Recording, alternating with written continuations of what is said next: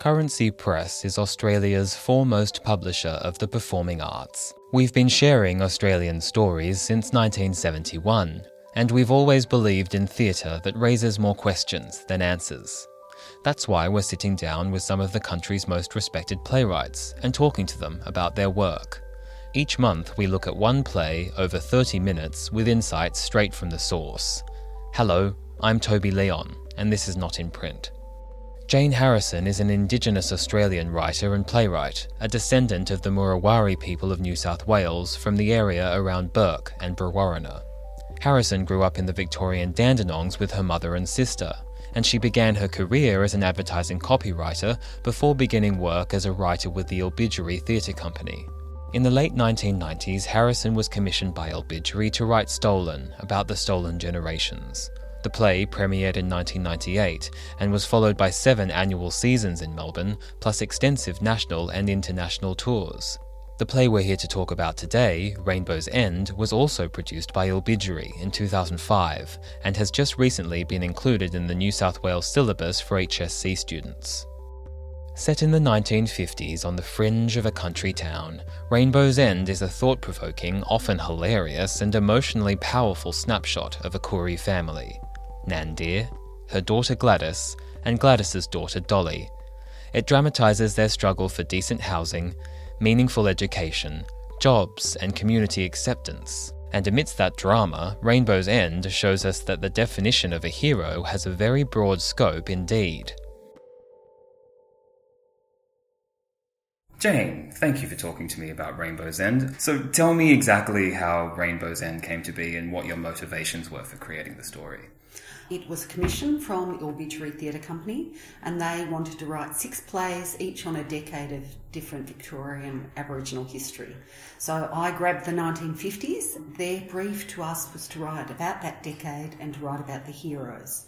There's some fascinating Aboriginal men in particular who were doing great things. But I was also really interested in when the men were often out doing public works of good and raising awareness of the big causes, the women, on the other hand, who didn't have access to social security benefits and a lot of the things like that, often were living in quite fringe situations and struggling, but were working hard to put food on the families' tables and keeping the families together. And so, in a way, as a bit of a feminist, they were my heroes. And I'm interested to hear about the research that you did for the play. It's set in the 1950s, and it has a few real-life incidences in it, including a visit from Queen Elizabeth in 1954 and the birth of the Rumballara housing estate in 1958. Sure. You've been quoted as saying that it's a little bit of a peephole into that era, but I think it's more than that, because there's a great amount of historical accuracy and detail woven into the script. There's tons of examples, but the Pick-a-Box quiz show comes to mind, or the inspector's visit to the family home, and then keeping aeroplane jelly cool in the river because there's no electricity in the Humpy, and Dolly's dress for the Mooroopna Shepparton ball. Tell me how you went about building a whole world of period detail. Sure. My research sort of fell into a few categories. So there's a keeping place up at Shepparton that had every newspaper article from that era pasted into a giant scrapbook. Wow. And I read every single article about that era. So a lot of, that's second-hand research through newspaper articles and things like that about the era. I read things like the Maclean Report, which was a report into what had happened. Someone had written to the Herald Sun newspaper, or whatever the equivalent was in the 1950s, complaining about the sanitation arrangements around the Shepparton area and saying it wasn't fit for people to live there.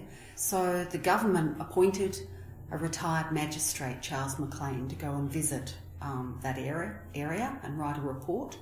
And he was very sympathetic to the plight of Aboriginal people, but as a result of his report, I believe the police went in and removed a number of children. And this actually happens in the play. Yes, the inspector arrives, and then Dolly comments that one of her aunts, I think it's Esther, is down drinking at the cork trees because they've taken her kids from her. That's right, yes. So there were those kind of real life scenarios. The family, however, is entirely fictional. So I invented those characters to sort of carry us, this fictional storyline. But I also went to Rumballara Elders Luncheon and talked to a number of the elders who grew up in that era on the flats, and was very fortunate to speak to people like Auntie Irene and a few others. So things like little snippets in the play, things like the inspector saying, "Your whites are so white," and you do that with river water, was actually a real life quote that someone had shared with me. And although I was born in the 60s, and so my mother came from an earlier era, my mother grew up in outback, Australia, with her mother who was English and Aboriginal father. And I remember my mother telling me about her mother making beautiful crocheted pillow shams for the pillows, even though my mother grew up in a house with dirt floors. So a lot of that sort of pride in your environment, and even though you had, the minimum, but there was a lot of pride and looking after your household and their kind of joy at finding good lino at the local tip, that kind of thing, partly comes from some of my mother's stories as well, but also speaking to the locals who grew up in that era. So you really immersed yourself in that part of history, didn't you? Yeah, I did. I also did things like I went to the National Film and Sound Archives and I listened to all of those pick-a-box recordings. Oh, that must have been a lot of fun. It was absolutely fantastic. But so some of the pick-a-box examples I refer to verbatim. So I actually heard the pick-a-box examples, the things like the black eye, and then I wrote the story around that verbatim excerpt. Well, let's talk about the characters, starting with Nandir. What are the most important things that we should know about her? She's had a tough life, and again, I was struck by the people I did talk to around the Shepparton era who talked about that overwhelming sense of community that they had around the flats, the sing-alongs, the music, the fundraising to build the housing, their sense of connectedness and that they'd help each other out. And she's very closely interwoven with the rest of the community, isn't she? She knows everyone's business. Yes. And you were saying that Nandir has obviously had quite a difficult life. Mm-hmm. Before she moved to the flats between Shepparton and Mooroopna, she was living in Cummeragunja. She clearly doesn't like to remember the old days, though, and she quickly changes the subjects whenever it's mentioned, or she turns inward and starts to talk more so to herself. Mm-hmm. She didn't want to leave Cummeragunja. They forced us to leave, she says, forced us to leave our home. Mm-hmm. And clearly her experiences have etched a way of thinking about herself and the world into her mind and onto her soul. But there's one moment where she talks about the old days openly, when Gladys gets riled up about Hessian being erected along the Queen's travel route to shield her eyes from the humpies on the flats. Nandir says, "Gladys, get off your high horse. At least here we do things our way. No one breathing down our necks." For Nandir, it seems just being left alone is progress enough from the old days. But I wonder, is she so scarred by the past that she won't allow herself to imagine a life where equality is possible? Or is she just too tired to fight? She's not too tired to fight, because I think the fight that she has is on a daily basis, and it's about getting food on the table for her family and keeping the family together. Right. So that's her fight, and I think she'll fight to the bitter end for that.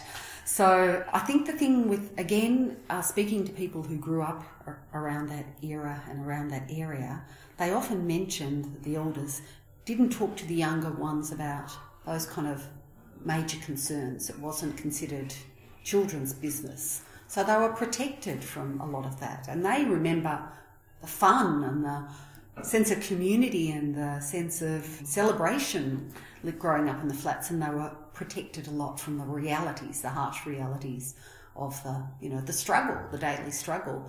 So I think it's not that she doesn't want to talk about it. She doesn't want to talk about it to Dolly, because she wants Dolly to be a bit protected from those harsh realities. Although, they can't help but bubble up to the surface in terms of thinking of Dolly's potential career, working in the laundry at the hospital. Those kind of career aspirations are not great. They're, what would be expected of Aboriginal people living on the flats. Yeah, and when Dolly imagines winning a mink stole on Pick-a-Box and suggests that Gladys go on the show to try her hand at winning, Nandir says, not going to happen, not in my lifetime.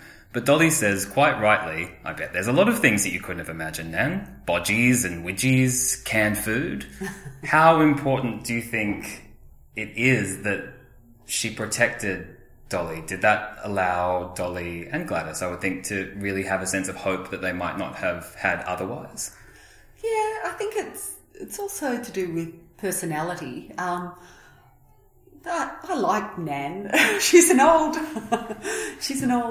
curmudgeon and, manipulative, how she manipulates Dolly not to go to the ball with Errol, those kind of things, but she's all heart. Very well intentioned though, isn't she? She is. She is. She has everyone's best interests at yes, heart. Of course she does, and she just wants to protect those people.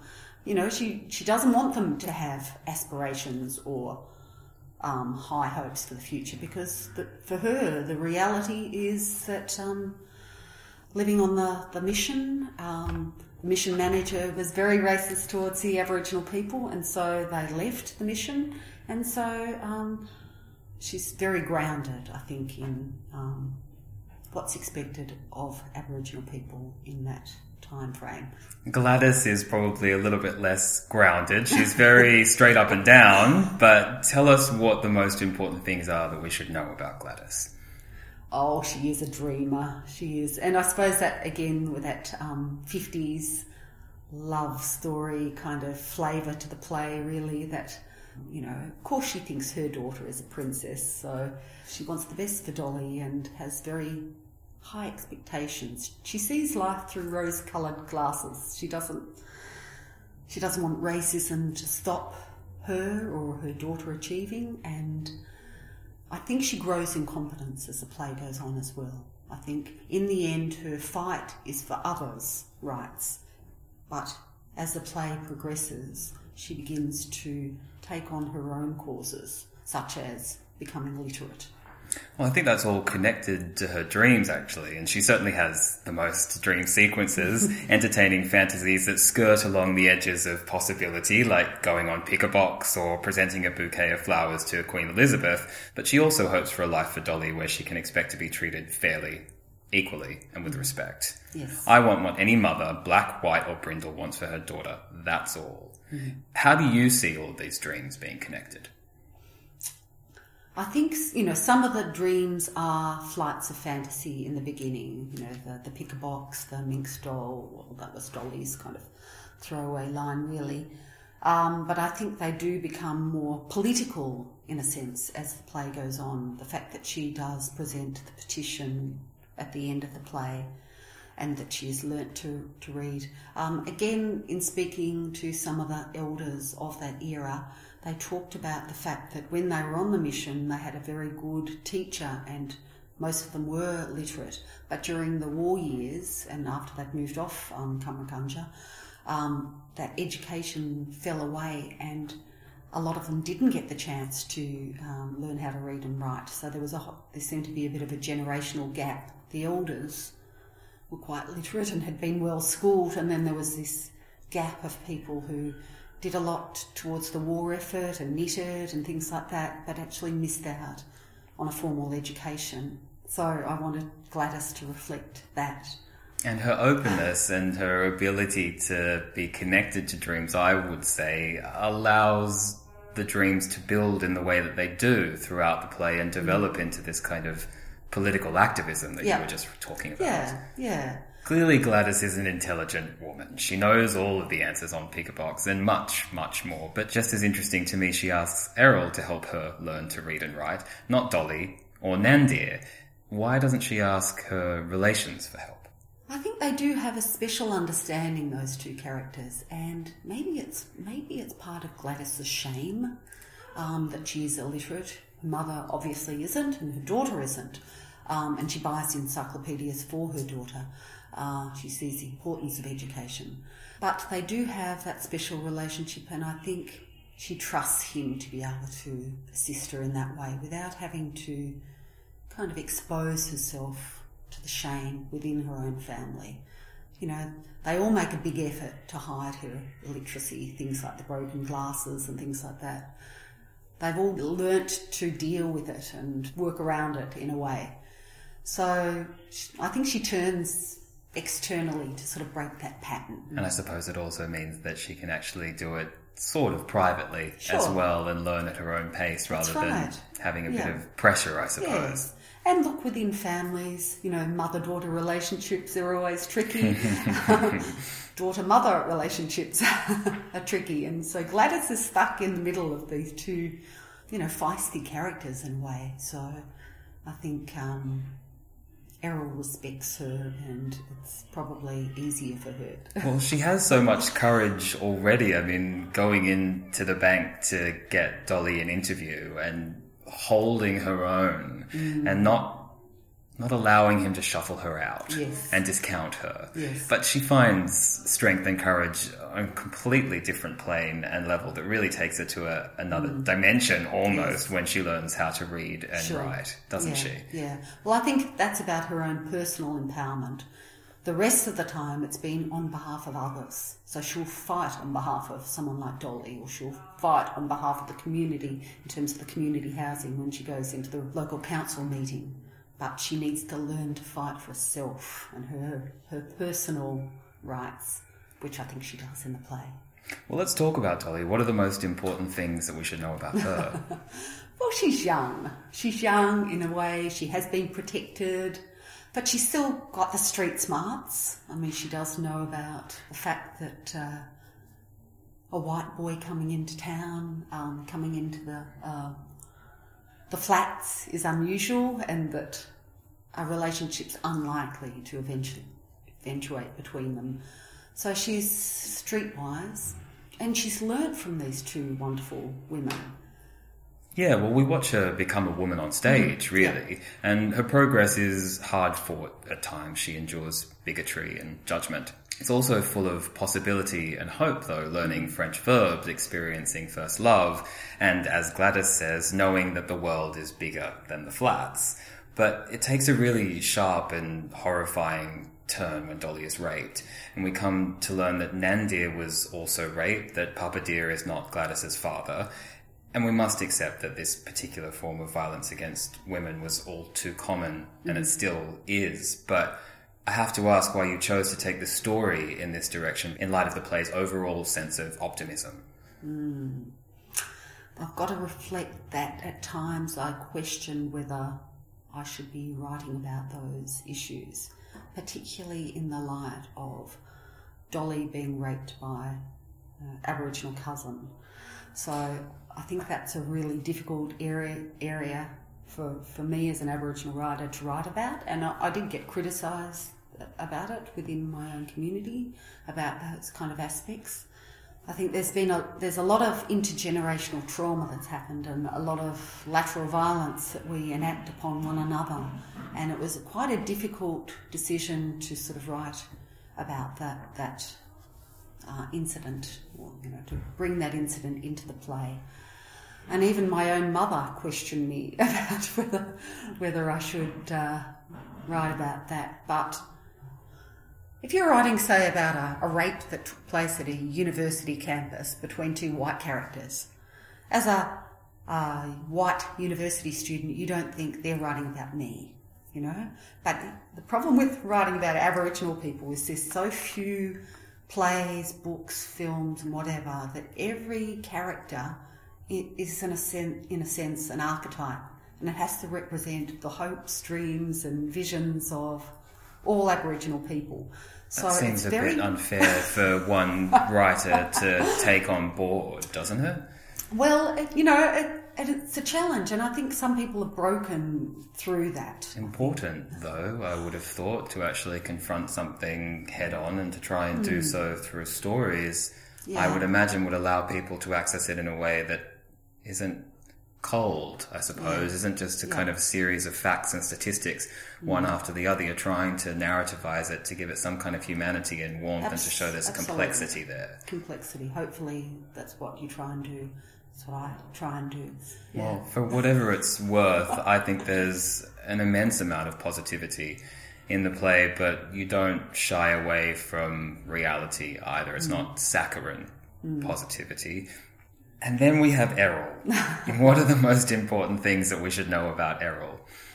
The fact that a non-Aboriginal man could look at this Aboriginal young girl and see her beauty, her grace, her, just as a beautiful young woman she was. And I know a lot of non-Aboriginal men who in fact did that they adored their Aboriginal women, and why not? So, that's what I wanted to reflect.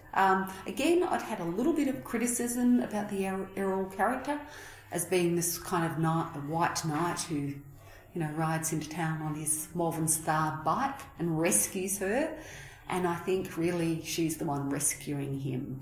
Well, yeah, I would kind of argue the same in lots of ways. I mean, in lots of ways, he's adorably clueless, actually. Mm-hmm. He's so in love with Dolly that he can't understand why she would be concerned about going to a dance with him in town. Dolly says, "I'm from the flats, not even one of those towny types of crossover Aboriginals." Mm. And in Errol's reply, we see a young man whose love is completely blind. "What matters is you," he says, "not your address."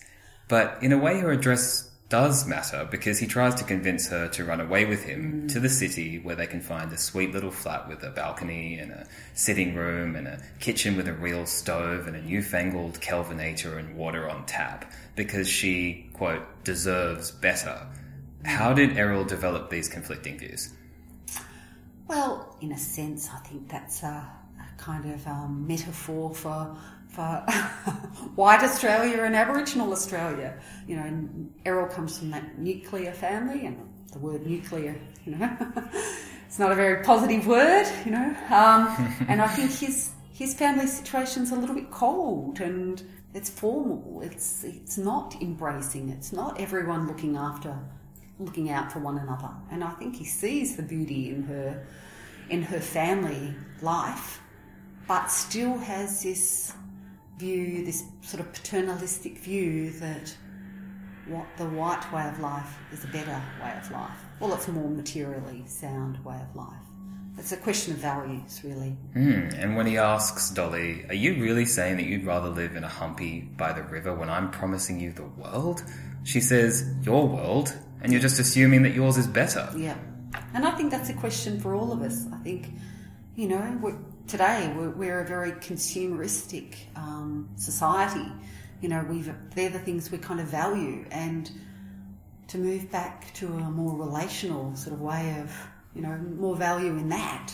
We'll get to that. I want to talk about Papa Deer, because I think his absence is a kind of presence, actually. He's clearly a very important figure in the family and broader community.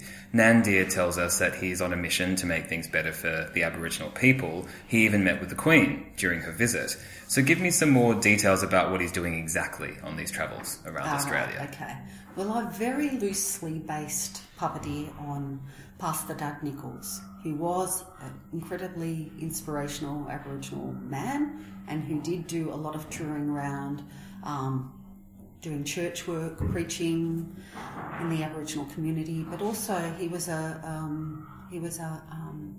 ambassador, really, for Aboriginal people in spreading the word about conditions, and he became the Governor of South Australia. And indeed, there's a little personal connection to Pastor Doug, in that my mother, who was a nurse, ended up nursing him when he was in a nursing home in his very late years. And she said all the nurses loved him and would fight over the right to be his nurse on the shift.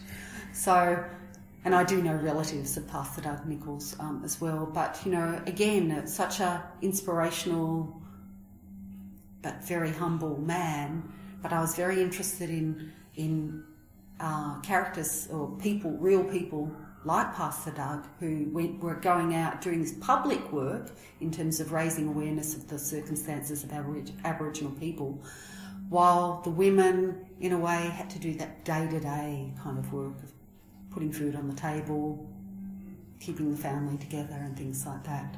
So he is a significant presence in their life, but they do have to fend for themselves. There's safety in their family unit when there's not much of a safety net around them, really. I mean, there's a safety net of the extended community within the flats, and I think that was, the people I know who lived there talked about that, how people would look after one another and were always sharing.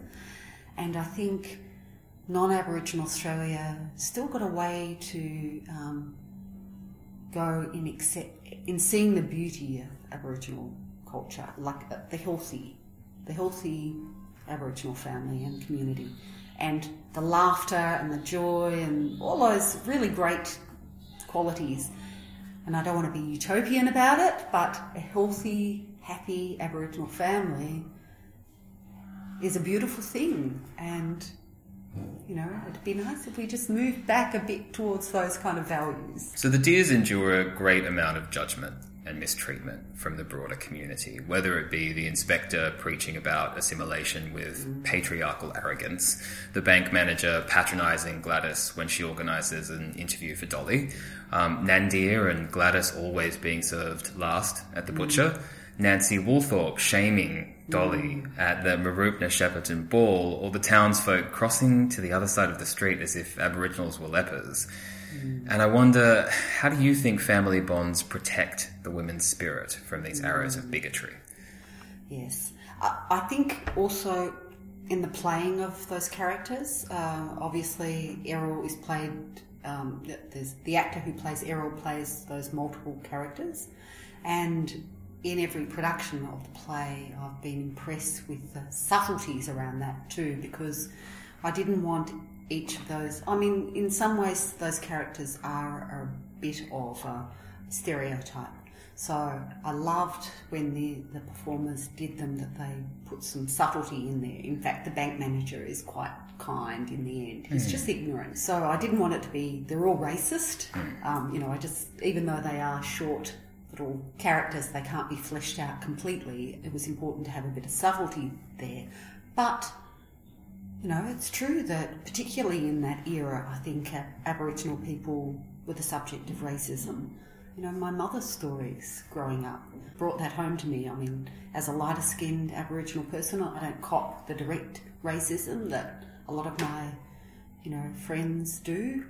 But it still goes on today, unfortunately. But I have done a lot of work outside of my playwriting around social and emotional wellbeing and resilience, and I know it's really important that if you're a young person, one of the ways you're protected from things like racism, if there are adults looking after you, looking out for you. And often it's about an adult outside of the family, but in this case, in a play, we're showing just how that family bond, that family structure supports the resilience and the well-being. Jane, thank you so much for sitting down to talk to me today. Pleasure, thank you. Thank you for listening to this episode of Not in Print. We hope you enjoyed hearing more about this great Australian play. You can find out more about who we are and view our full catalogue at currencypress.com.au. And if you have any comments or questions about this episode or any other episode, we'd love to hear from you. Just search for Currency Press on Facebook or Twitter and drop us a line. This episode was produced by Currency Press, with the generous assistance of the Department of Performance Studies and the School of Letters, Art and Media at the University of Sydney.